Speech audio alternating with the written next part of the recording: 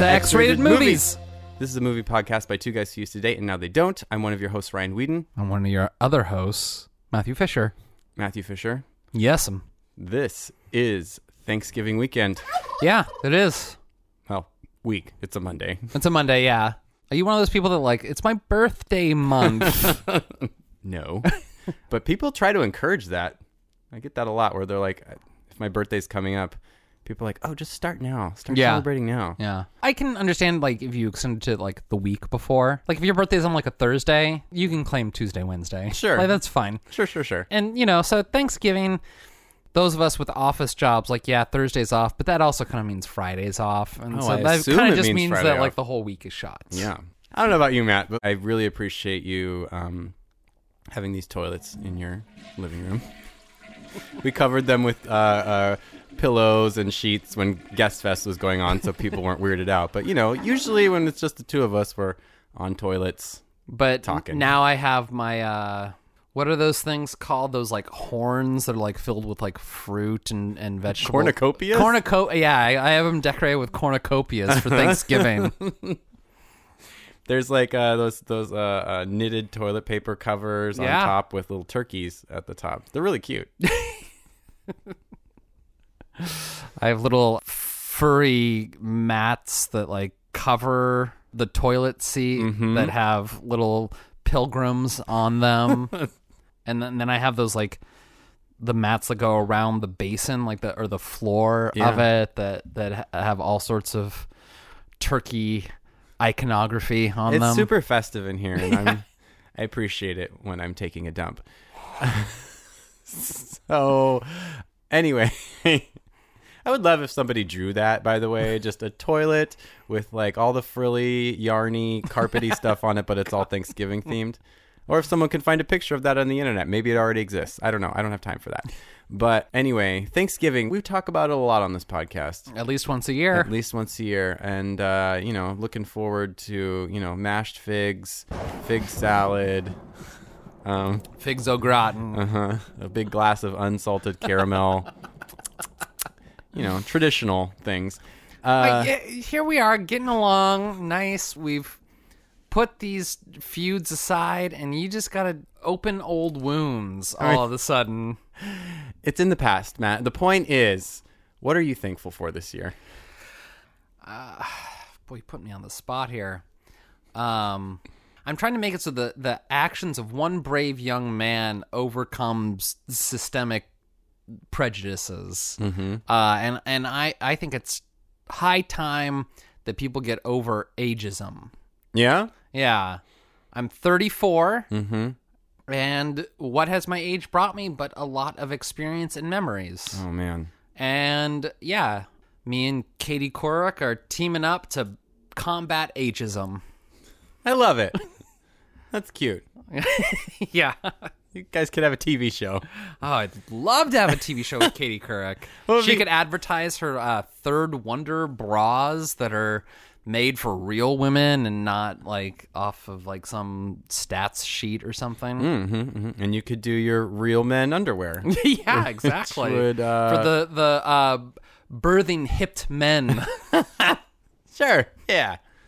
Not these muscly, bubble-butted models running around. That's nice. That's nice. I would like to see the pilot for that show, though. Like you're just traveling around and you show up at a Walmart and you see some like manager firing a greeter or something. And like, you're not greeting enough people fast enough, Grandpa. Get out of here. And you're like, excuse me. Wow, even by Walmart manager standards, that seems really harsh. He's got a young person coming up. He's like, Milton over here can greet 35 customers in an hour. And what young person's named Milton, for starters? You don't even give him a young name like Corey? Or Stanley over here is doing 30 an hour, and that's what? I'm just, you know, names can change. This is the pilot I'm picturing. Millard over here can... And the way you do it, and the way you'd help old Stanley or Horace is that you would you'd like come in dressed one way, and then Katie would come in dressed another, and he'd keep greeting, and then you'd run out, change costumes, and then just like keep a cycle going, and then you could go up to the manager and be like, you think Milton over here didn't greet us once. You think that we can change costumes faster than someone can say hi to us? That's all right. You don't want my gold mine idea? That's fine. I mean, if Katie's on board, I'll definitely give it a whirl. All right, well, we'll tweet out to her and see what she says.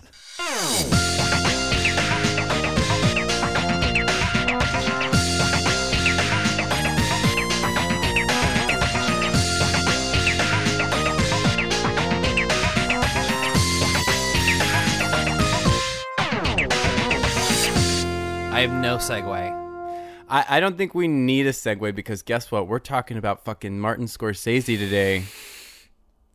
After Hours, to be specific. Oh, shit. A movie you've never seen before. Nope. Immediate thoughts, reactions? Okay, number one thought.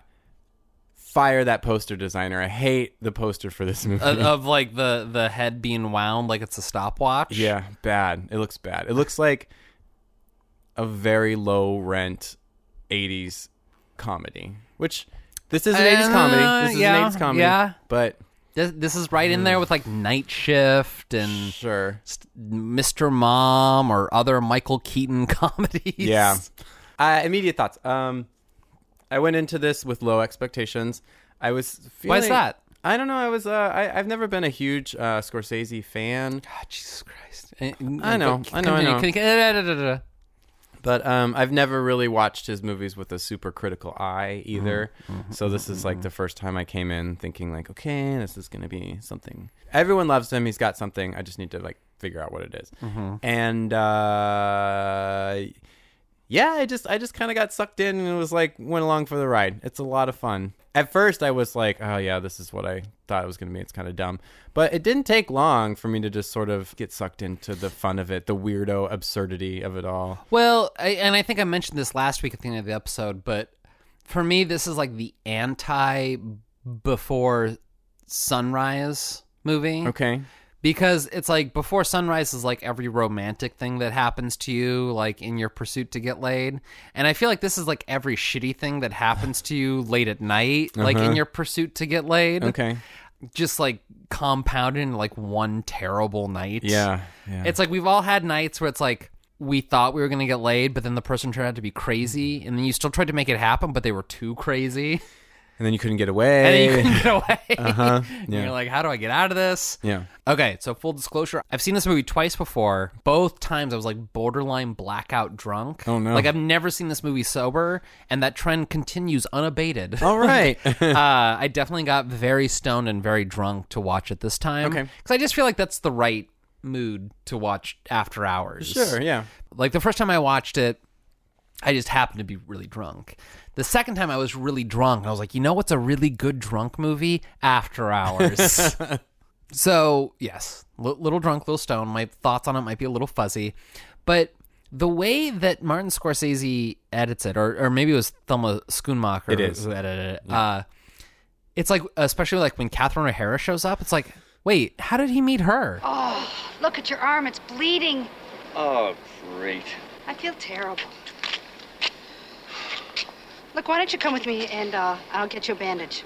No, thank you. It's not that serious. No, I insist. All of a sudden, like, they're pals. And I'm like, oh, this is one of those things that happens at like 2:30 in the morning where it's like there's like one shared experience between like you and another really drunk person. Yeah. And suddenly you're friends. Yeah. I can't tell you how many times when I lived up on 18th, how many times me and my roommate would just like meet random people after 2 a.m. that we weren't even drinking with. Be like, what are you doing? Come to our house and then like have a dance party. And sometimes they'd stay the night. Oh, yeah. And it's like, I've known you for 15 minutes and I just invited you to my home and let you crash on my couch. Like many times. No, that's like, that was like a common occurrence like throughout my 20s. Yeah. And like, especially my ex-boyfriend, he would like round up strays. Like the bars would be letting out and he'd be like, oh, you're cute. Let's go for drinks at my place. Yeah. And just get as many people as possible. I've been on the other side of that coin too. Just like somebody's been like, hey, we're going to this person's house. You want to come? And I'm like, okay. Oh, yeah. I don't know anybody here. But who cares? Yeah. Yeah. I have I don't want to say vivid memories, but I have brownout memories of getting to someone's place and be like, whose place is this? Yeah. Who do I know here? Why am I still drinking? Yeah. Who put this drink in my hand? Yeah, no, definitely. Same here. And there's something about the editing of this movie that kind of captures that. Like, I feel like when he bounces from, like, female protagonist to female protagonist, there is, like, that little element of, like, how did they meet? Mm-hmm. Wait. How are they introduced? Definitely, yeah. And for me, it's particularly apparent with Catherine O'Hara because, like, that's, like, later on in the night. Yeah. And it's like, oh, they met in a cab? And now they're palling around? Like, He needs to use her phone because he's calling. I don't even remember who he's calling at that point, but, like, he needs to use her phone to call somebody. And she's like, I got a phone, and also let me, like, take care of your wound, kind of thing. Which, by the way, one of my laugh out loud moments was when she's, like, you know, getting ready to dress him up, and she sees some of the, like, plaster Paris stuff on about the, like, guy getting pummeled and stuff. And then she pulls it off. Jesus, why does it hurt so much? Because it's infected. Let me get it Ow, off for you. just stop touching I want it. to get it off for you. Stop touching it! I know, I'll burn it off. No, you're not going to Now, burn it off. Matches. I just need matches. No I'm gonna go matches. ask a neighbor. No, lady, no! My name is Gail! Her delivery of "my name is Gail" is just, like, kind of angry. They're like, my name's not Lady. Like, just completely missing the point. I also think that, like, that is really the first time we find out her name. Yeah, yeah. Is when she's, like, yelling it at us like we should already know it. Yeah. I don't know if we've heaped enough praise onto Catherine O'Hara on this podcast yet. Oh, my God. We had her on Beetlejuice and we gave her some love there, but, like, she's just magic. I mean, this movie's from the early 80s, and it's like she's been casting magic on the screen for, like, almost 40 years now. She did a voice in Rock and Roll. That's right. She was in After Hours. She's in Beetlejuice. She's having a renaissance in Schitt's Creek. Oh, God. And it's sort of nice to see her finally kind of get the recognition. due. I mean, Catherine O'Hara has been one of those actresses that's, like, always been there in my book. You know, we talked about this on Beetlejuice, how this is a movie that I watched on repeat as a child. Like, Beetlejuice came out in 1988. I was 3 years old. Yeah. You know, Home Alone came, like, I was the target age for Home Alone. Yeah. And she's always been there. And, like, she was there before me. She'll probably be here after me.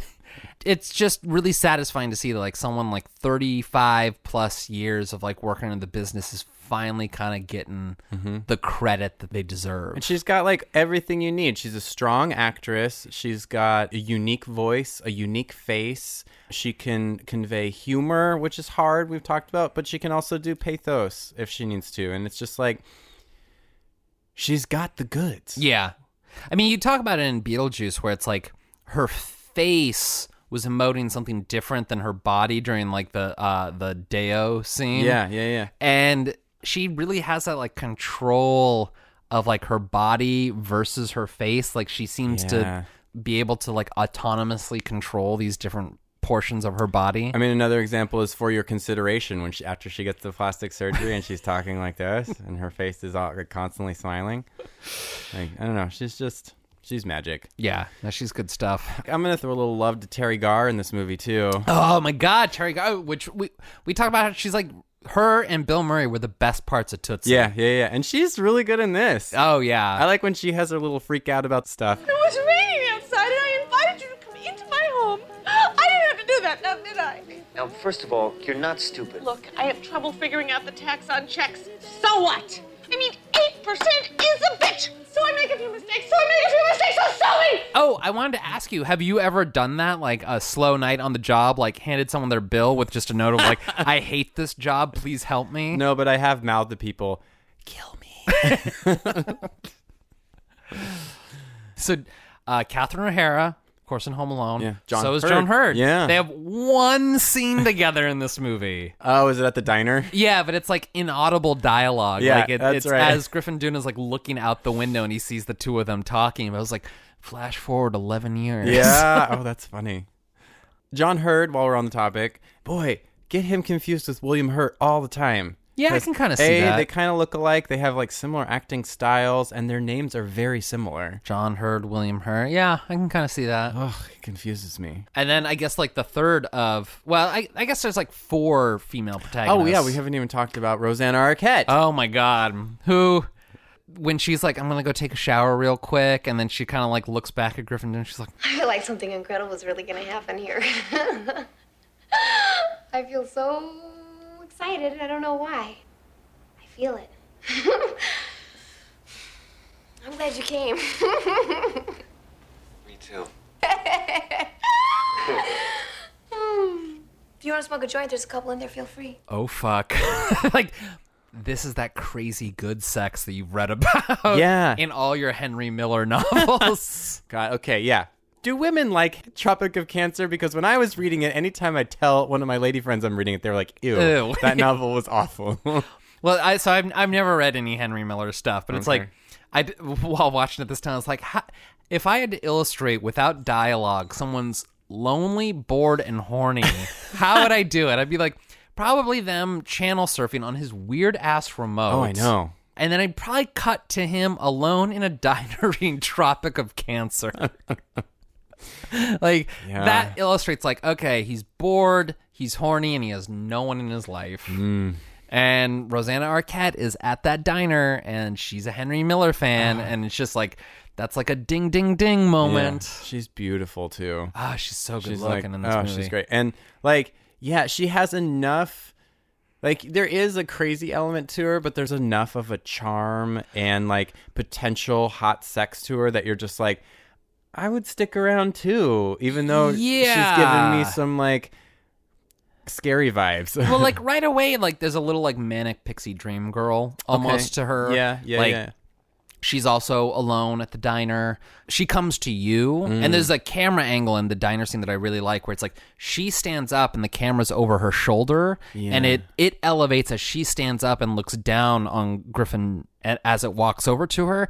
And I think that really illustrates like what it's like when you're trying to get someone's attention, someone that like you're like, oh, that stranger over there is attractive. I wish they would pay attention to me. Yeah. It's like if they make eye contact with you or walk over to you, there's that little like moment. Yeah. And I think that camera angle that like Scorsese does like over Helps Rosanna Arquette's shoulder and like follows her over, I'm like, that really kind of captures that moment of like, oh my God, like there's a power imbalance of like, this person has all the power. I have nothing. Yeah. I'm worthless. This person is everything to me because I'm drunk and alone and horny. That little camera angle lasts like a second and a half. Yeah. But it really illustrates the dynamic going on between those two at the moment. She sees right through that book. It's no shield for her. She just like, she quotes it and she's like, put the book down.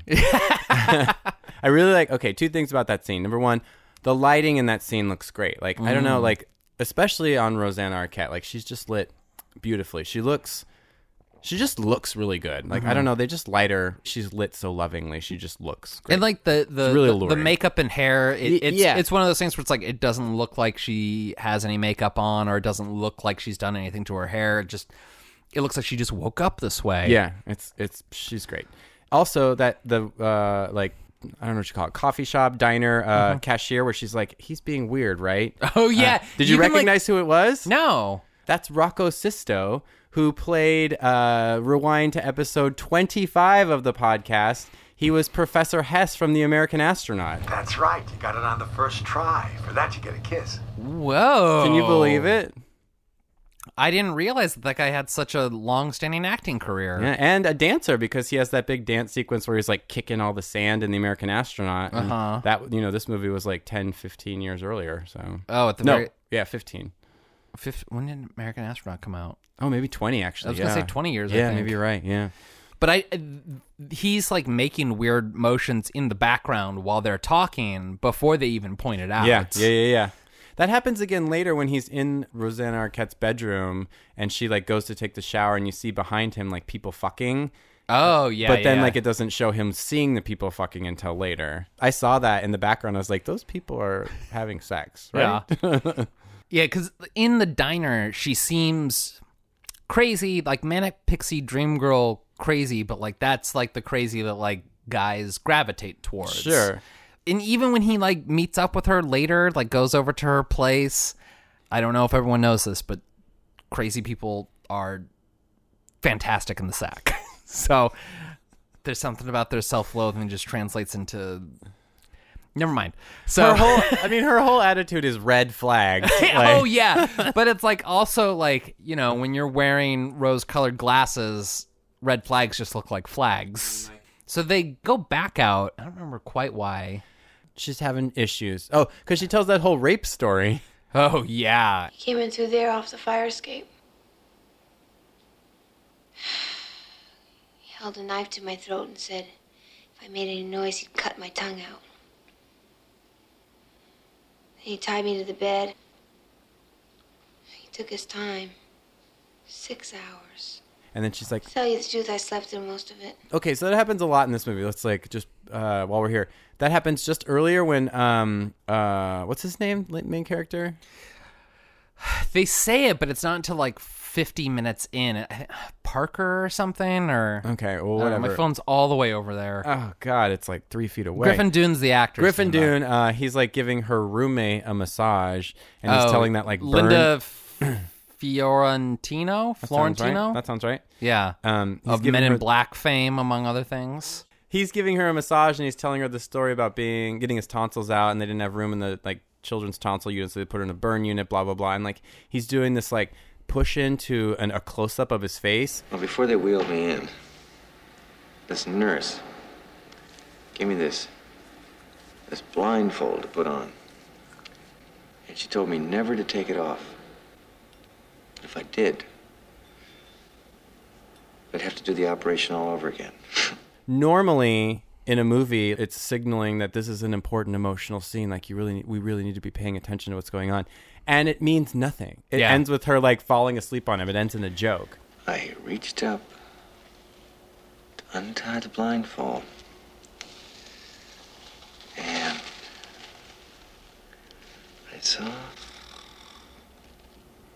That's how the rape scene is, or where she's talking about the rape scene too, where like you just get this impression like, oh, this is a really like important scene, like it's going to mean something, it's going to go somewhere. And it ends with her just being like, yeah, I was asleep for most of it. And it's like, that just keeps happening in this movie where it's like you think that like something deep and emotional is going to happen, and then it just like at the end it just gets undercut and it means nothing. Sure. Yeah, I mean, Martin Scorsese really directs the hell out of these just like dialogue heavy scenes. Yeah. The way that like he'll push in, or like he does a lot of camera rotating around. Like there's a lot of camera movement in this. Sure. But it's done judiciously. It's not like Michael Bay where it's like constantly moving or something like that, but he does seem to use the camera really intentionally. It's a very dynamic camera. Yeah, especially like sweeping or rotating cameras. Like it'll rotate around a focal point an awful lot in the movie. Okay, yeah. Just, he's getting to Rosanna Arquette's apartment and like he loses that $20. Yeah. And it's like, oh, fuck. That's like, I feel it. Like the way that it just like blows out the window. I'm like, oh, fuck.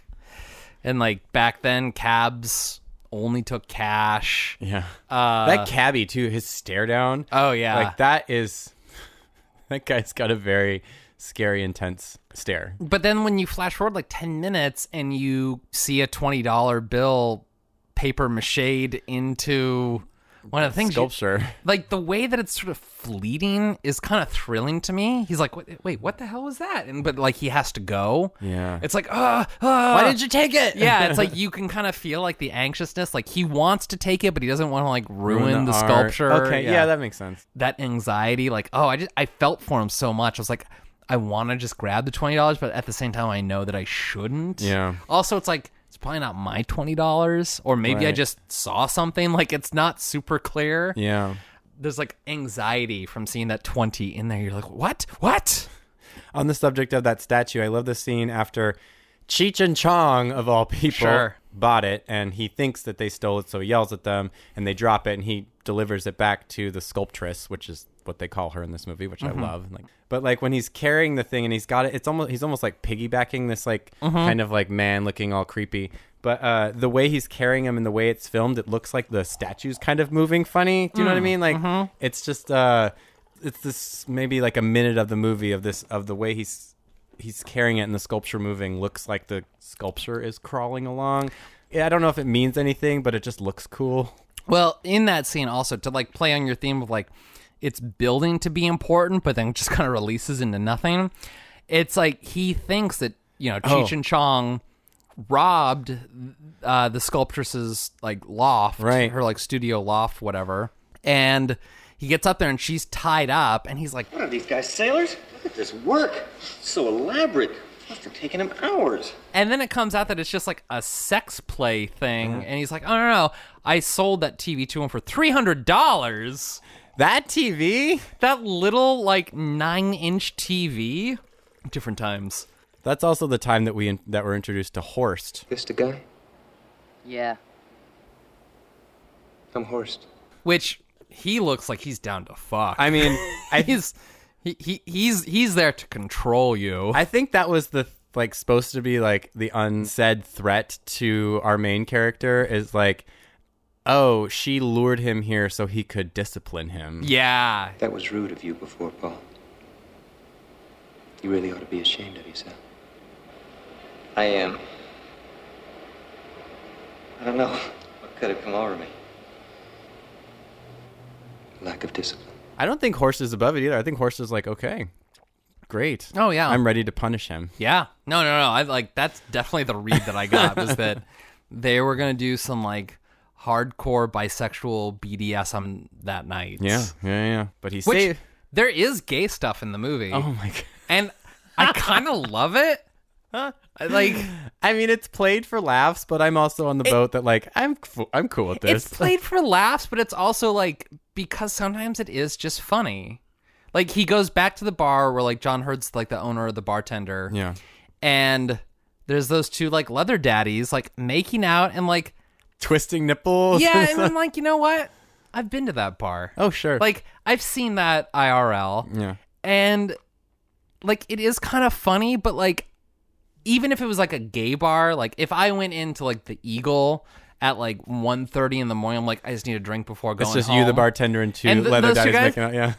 It'd be kind of funny. It's kind of funny. Like it'd be kind of funny. Yeah. But it's also kind of realistic. Like this area of New York at this time, like it reads true. And so there's nothing that says like degrading about it. No, I think it's more like a comment on John Hurd's character as to like, he doesn't even fucking acknowledge No, it. he doesn't care. I think he even knows them by their first names. Their money's as green as anyone else's. Yeah, like, he pours it. I think he even says like one of those first names, but like he pours their drink, gives it to him. They're like making out at the bar, and he doesn't even look. He's just like, I've seen that's true liberalism to me. Like that's tolerance exactly the way that our founding fathers meant it. I like that the name of his bar is the Terminal Bar, by the way. Like, I really think that, like, I would love to just, like, finish out my night at the Terminal. I think that just sounds good. I don't know. Yeah, he when Griffin Dunne gets there initially, like, it's just, like, two people dancing. Terry Garr is like, I hate this job. And then John Hurd at the bar. But there's a way that, like, things kind of spiral out of control and, like, call back on one another. Because, like, he has to go to John Hurd's apartment to, like, get the key for the register and, like, come back. But, like, when he gets distracted on the way back by Cheech and Chong, like, I, as, like, an audience member, forget that he was supposed to go back to the bar. And then when he goes to what's-her-name's place, that's when he discovers that what's-her-name, Marcy, has committed suicide. Oh, yeah. And it's like, it's just like, yeah, it always, like, just keeps compounding. And then at some point he realizes, while he's, like, looking at her corpse, like, fuck, I still have his keys. Yeah. So then he has to go back, and he puts up all the, like, paper towels with dead body written on them to point to where she is. Yep. Like, so he can get these keys back to this guy who, it's like, it's always building. But, like, you don't know that, like, she was married or dating this bartender. Yeah. And it's not until, like, he returns the keys and he gets that phone call and he's like, fuck, my girlfriend committed suicide. Yeah. It's my fault. God. Marcy.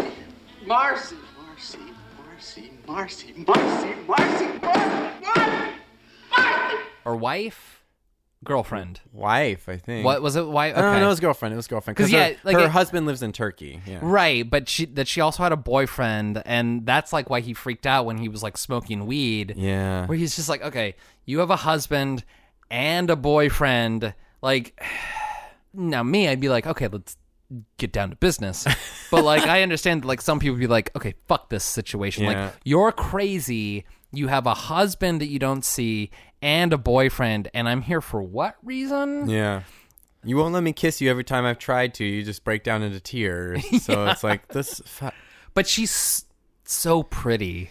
I sympathize. Like, you look past it. No, I get it. It's like she sells it enough that you would believe that some horny dude would keep going through this shit. And I feel like Griffin Dunne is sort of perfectly cast because, like, he's not bad looking, but you can also see how he might have trouble getting laid on a moment's notice. Okay, yeah. And so it's like when the opportunity to get laid by someone as fun as Rosanna Arquette seems to just fall into your lap. She's quoting Henry Miller, and she seems just that right brand of crazy. And she invited him over when he called. Yeah. So like I get it. Yeah. I thought it was interesting that Rosanna Arquette's apartment had like the remnants of posters being torn down, but like it's never explained why. Well, because she used to live there because it was her husband who owned the place, but that she hadn't been staying there that long, like, because, slightly problematic. Like, was it Greg calls her? And she's like, Yeah. oh, that little faggot. Oh yeah, she says the F word. Greg called. How'd that little faggot find out I was staying here tonight? But, this is one of those instances where I'm like, okay, this is obviously one of her friends. And, like, she doesn't mean it necessarily derisively. Right. Like, if someone said it nowadays, it'd be like, hate crime. 82, 83, someone says faggot, like, Yeah, I'll it's let it shorthand more than anything. Yeah. Yeah. She also seems to make it clear that it is one of her friends. Yeah, and it's almost kind of funny because she's like, Probably wants to whine to me about his latest boyfriend. Friends like that are hard to deal with sometimes. Well, that's what friends are for. I don't know. I thought that was good writing. So this is an instance where, like, I feel like it's totally appropriate for the time Yeah, and and place. it's only once, so I'll let it slide. And we get the two leather daddies making out in the bar later. So. I mean, there's lots of gay stuff because those aren't the only gay characters. Right. Oh, yeah, We yeah. get that gay couple in the bartender's Yeah, apartment. in John Hurd's apartment. Well, I wonder if this is our local friendly burglar. Did you get what you wanted, or did we get back too soon and spoil your fun? You're not as much of a Seinfeld fan as I am, but there's two gay characters that are like two gay bullies. Okay. That are like that, and they bully Kramer on a number of occasions. Okay. Like they steal an armoire that he's trying to protect. Okay. And when he refuses to wear a red ribbon in the AIDS walk, they beat him up. Okay. This is America! I don't have to wear anything I don't want to wear! They remind me a lot of those characters. But at the same time, like, it strikes me as real. Like, these would be the gay neighbors that you would have in whatever part of New York, like the meatpacking district that Well, they're it's like in. their gayness isn't even Or important. Soho. They're in Soho, Yeah, I think. their gayness isn't even important. It's just like this. You will run into people like this down there. Like they're obviously a couple, but they're not like Sally said this or anything like that. They're just like, they're gay, but their lines don't have anything to do with that. Yeah. And I think that's important. Like, when you're making a movie about, like, life in the big city, these are the types of people that you run into. And even with, like, the Cheech and Chong thing, how he immediately accuses them of robbery. Like, I, as an audience member, was like, oh, God, he's making the Latin people the robbers. But then they aren't. Like, they're playing on, like, my assumptions as to what they are. But then they are at the end because they break into the... so they have been stealing stuff all night. But they weren't robbers in that specific instance where he accuses them of robbery. You're right. That's correct. They paid for both those things. Yeah. But they are, and I assume that they're the robbers who've been going around breaking into everybody's apartments. It could be. It's never verified. But yeah, one of the themes is like robbers going around the neighborhood causing unrest. I assumed it was them. But real fast, one more almost gay person. Like, there's a part near the end of the movie where, like, Griffin Dunne's just, like, had it. He's being chased by a mob and blah, blah, blah, blah. And he just sees this person in the street. And he's like, please, I need your help. can you take me home? And the guy's like, okay. And then they get back and the guy's like, I really have to tell you something before we start. I have never done this with a man before, and I'm a little bit nervous. it's so funny because you can tell that he's like excited and nervous and all those things. And then like Griffin Dunne's just like, I just need your phone. And then he starts explaining everything. And the guy's like, maybe you should just go home. Yeah. He's like, I've been trying. I don't know. We got a whole spectrum of like queer encounters in this movie, queer male encounters. And I'll appreciate that. Yeah, Sure. I appreciate that because like they might be caricatures, but they're not inaccurate. I'm gonna say, and it's playing off of like the whole movie is sort of like playing off, in my opinion, it's sort of playing off of yuppie fears of the city. Oh yeah, that's a good take on it. Because like he starts at his work and then he ends at his work. He's a word processor. Oh, God, and like all the stuff that happens at night in New York City where you live, like it's all these fears that could come in. Like a lot of that is probably gay shit. So. I like that take. Yeah, it's like this is the city like unsheathed, for lack of a better term. Like this is what New York is like, gloves off. Because it largely takes place in Soho. And if you're just a workaday Manhattanite, you're not going to see this part of the city. Yeah. So no, I like that though. Especially in the 80s, it's probably really scary. So. Yeah, probably. Yeah. Question for you. Okay. Would you live in Linda Fiorentino / Rosanna Arquette's loft apartment? Yes. Is that place not massive? Multi-bedroom? Just huge art spacious space. loft? Oh, it looks great. I can't imagine that Linda's pulling in big bucks from her papier-mâché sculptures. You didn't have to back then. Like, that's how the whole 70s punk scene in New York became a thing. Because, like, people worked for, like, 15 hours, 10 hours a week and could afford these shitty apartments. And then they just spent the rest of their time on art. What makes it shitty? Was there, like, no heat? Was there no stove? Like, what made it shitty? No, I saw a stove, but roaches, probably rats. I don't know. Was it? Was that the problem? Yeah, like 70s and 8. Well, I don't know. This is like early 80s or mid 80s, so it was maybe turning around. I don't know. I'm not a New York historian, but like probably still around that time where you could get a place like that super cheap. So, well, because I remember in Annie Hall, Woody Allen complains that like his costs like $1,200 a month or something. And like I'm like, that's like 1978 money. Yeah, that's crazy. So I'm like, what are these like broke artists, and God even knows what Rosanna Arquette does for a living. Yeah. Like, what are they doing to make rent in this? Well, the ex-husband owned the place. It's his place. Yeah, but I'm just like, it's so big. By the way, did you notice that there's a moment when Rosanna Arquette says hello again? No. I laughed so hard. She like, when is it? It's like she comes in after. Oh, it's after he comes over to her place and the papier-mâché artist has fallen asleep, and she walks in. She's like, hello again. I laughed so hard because I wanted him to just be like, oh, I thought you were dead. Foreshadowing. On the theme of like thinking that it's going to be a big deal and it's not. Mm-hmm. So it's like she goes to the pharmacy, Rosanna Arquette does, and he snoops. Yeah. And it's like, oh, 2nd-degree burn cream or whatever.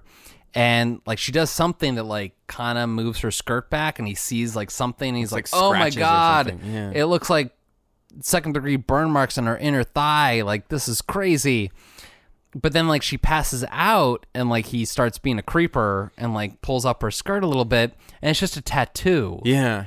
And it's like, oh, that's harmless. Yeah. Like, she has no weird burn marks any place that he needs to be concerned about. Well, and like her roommate, the sculptress, is playing up all the stuff. Like, because there's that part where he's like, you have a great body.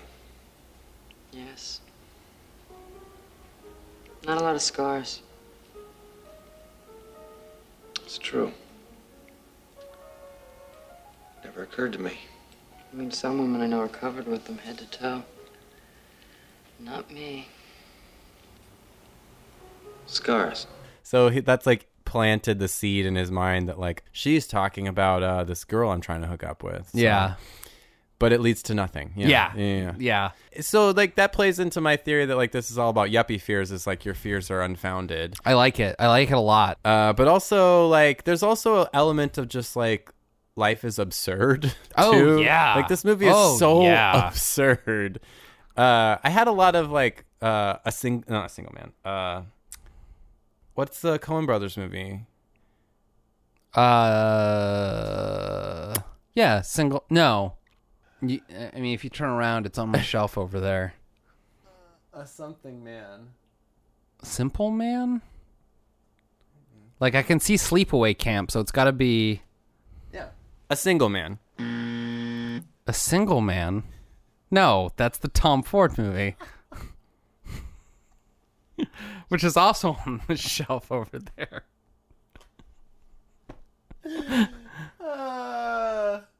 A Serious Man. A Serious Man.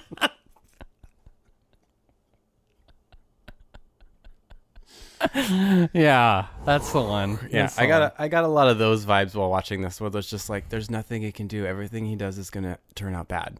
Like when he flushed the toilet. That's when I first started catching that on. Is when he's in the bartender's bar. When he's in John Hurt's apartment. As soon as he puts the paper towels, I was like, don't flush that shit. Yeah, Do I know. not It's the flush same it. way. And it's like the blue water Yep. too. It's like, oh, it's getting everywhere. I don't know, like. That was when I really caught on, like, this is how the movie's going to be. Everything he does is going to end up in, like, some kind of shit. Yeah. And actually then it, like I was already kind of, like, sucked in and having fun, but then I was like, oh, okay, let's see where this goes. Like, let's just see all the shit he's going to go through. Yeah. And he does, but it's like the next morning when, like, he gets back to work, like, none of it matters. No. Because it happened after hours. Well, right. It's like he broke out of that papier-mâché cocoon.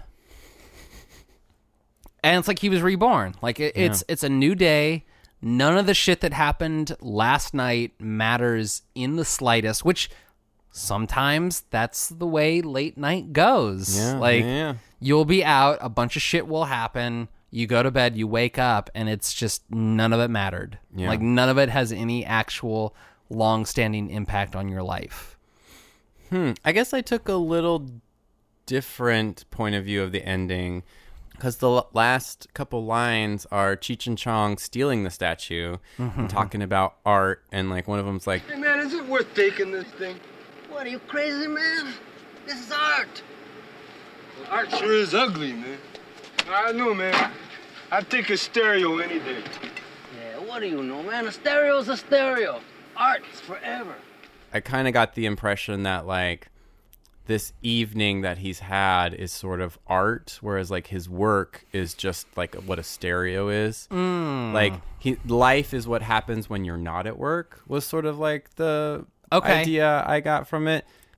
But if we're gonna run with your absurdist themes, then like nothing matters. Like, oh sure, yeah. That isn't that like the principle of like absurdism, that like in the long run nothing matters, and that's kind of what I got. Is like, yeah, he's coming to work covered with, what do you make paper mache out of? Let's like newspaper and flower water. Yeah, something like that. He's all dusty and white, and he sits down at his desk, and like the implication I got was that like the night's over, that ends that chapter. Nothing about that night will ever come back to have repercussions on him. Yeah, maybe. Yeah. Yeah, I like that this movie's interpretable. I've wanted to do a Scorsese for a long, long time, but most of his movies, there's so much to them. Coming into this, I was like, shit. But then I saw the runtime's 90 minutes. Yeah. 90-minute movie. It's actually really fun. Like, especially if you're just in the mood for some sort of absurdist humor.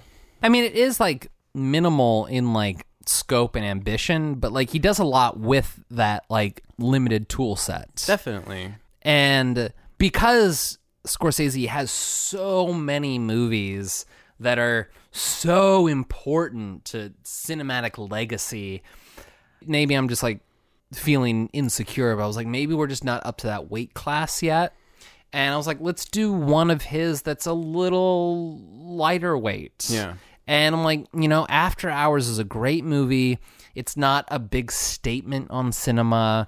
It's not this opus. That's just too much for a 45-minute podcast.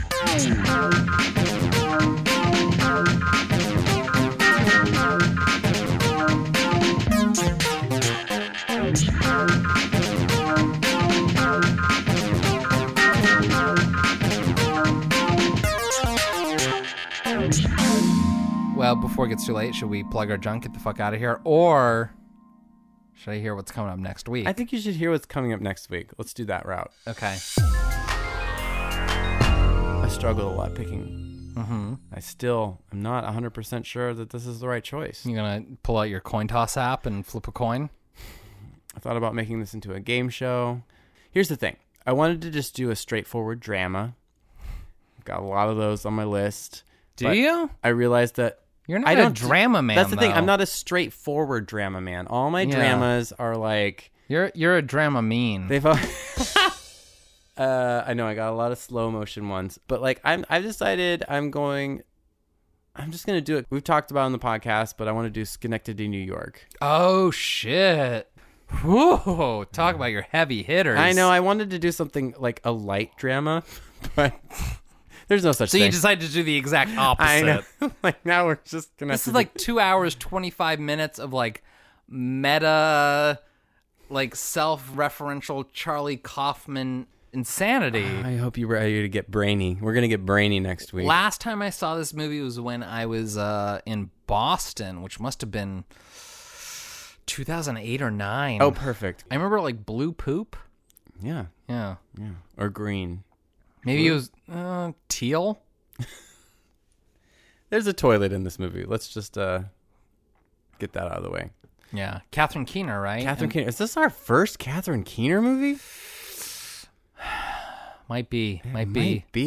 Oh, shit. I'm a big fan. Me too. She's such a sign of quality. Yeah, we've done Philip Seymour Hoffman, though, before. Right. Happiness. He was in Happiness. Yeah. But, I haven't seen it in a long time, but, like, it always reminds me of winter, and this episode's going to come out in the first week of December, so, let's just, let's get sad together. Now we can plug our junk and get the fuck out of here.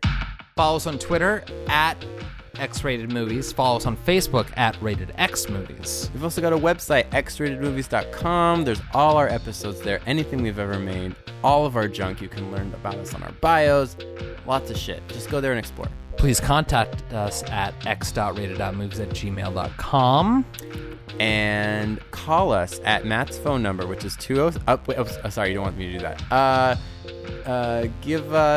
Leave us a love.